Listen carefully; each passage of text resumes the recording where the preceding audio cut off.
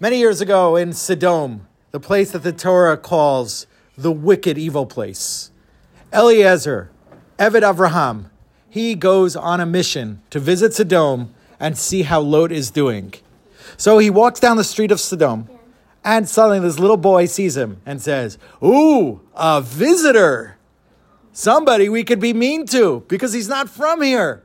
And he picks up a rock from the ground, and he throws the rock and hits Eliezer right on the forehead. Eliezer is bleeding, and he screams, "Hey, come here, you little villain!"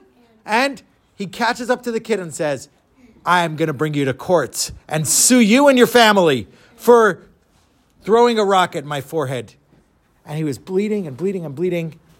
And he goes to court with the little boy. And the boy says, "Good luck suing me. I'm going to sue you." And they get to court. And Eliezer tells the judge of Sedom, he says, "Listen, I'm minding my own business.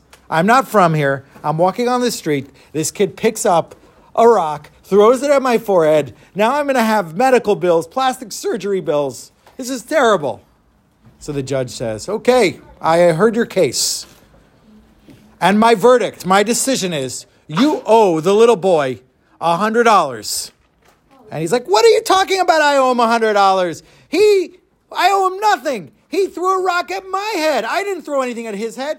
So the judge says, "Oh, it's pretty simple. Pretty simple. You owe him $100. Usually you pay money to let blood, to do bloodletting.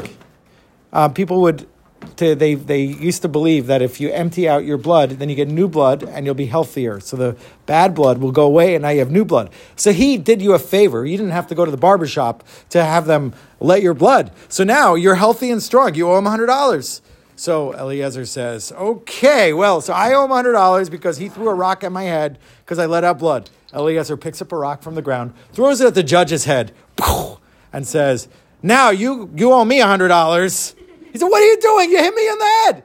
"Yeah, you pay him the $100, and Eliezer slipped out. So the people of Sedom were just wicked, and eventually it had to be turned over.